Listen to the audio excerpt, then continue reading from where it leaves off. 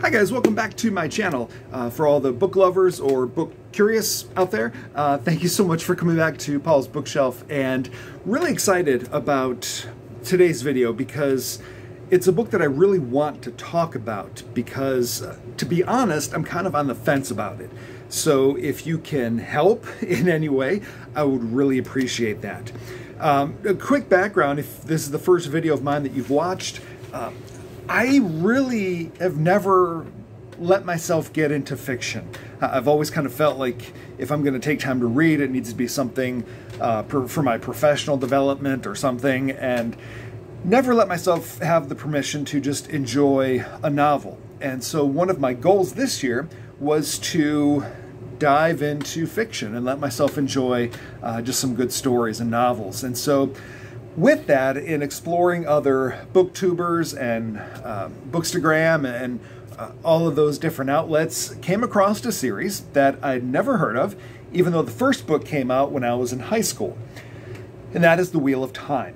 And so I kind of had that on my radar, and then I happened to go to a thrift store where I found 3 of the books, I believe, for 60 cents each at a thrift store, and figured, hey, even if I hate them, 60 cents each, can't beat that. I hear so much hype about the series, got to give it a try. So I did, and I picked up, the first book was one of them. I picked it up to read it, and didn't get more than a few pages, and didn't quite feel like it was for me. And so I set it aside and pulled it back out and read a few more pages and was kind of eh.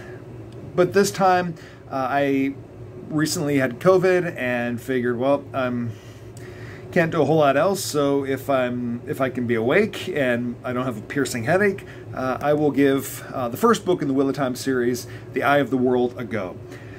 And if you're the only other person besides me who is unfamiliar with Wheel of Time, what we have in The Eye of the World is a small group of people who are forced to go on a quest. And I won't give the specifics of why and all of that. And so, even saying that, I know that this isn't going to come as any breaking news or any breaking insight. Even just mentioning that should ring a bell. Now, I'll admit I'm not a huge fantasy fan, although I adore The Lord of the Rings. And Dune, I know there's debate, do you put it as sci-fi or fantasy?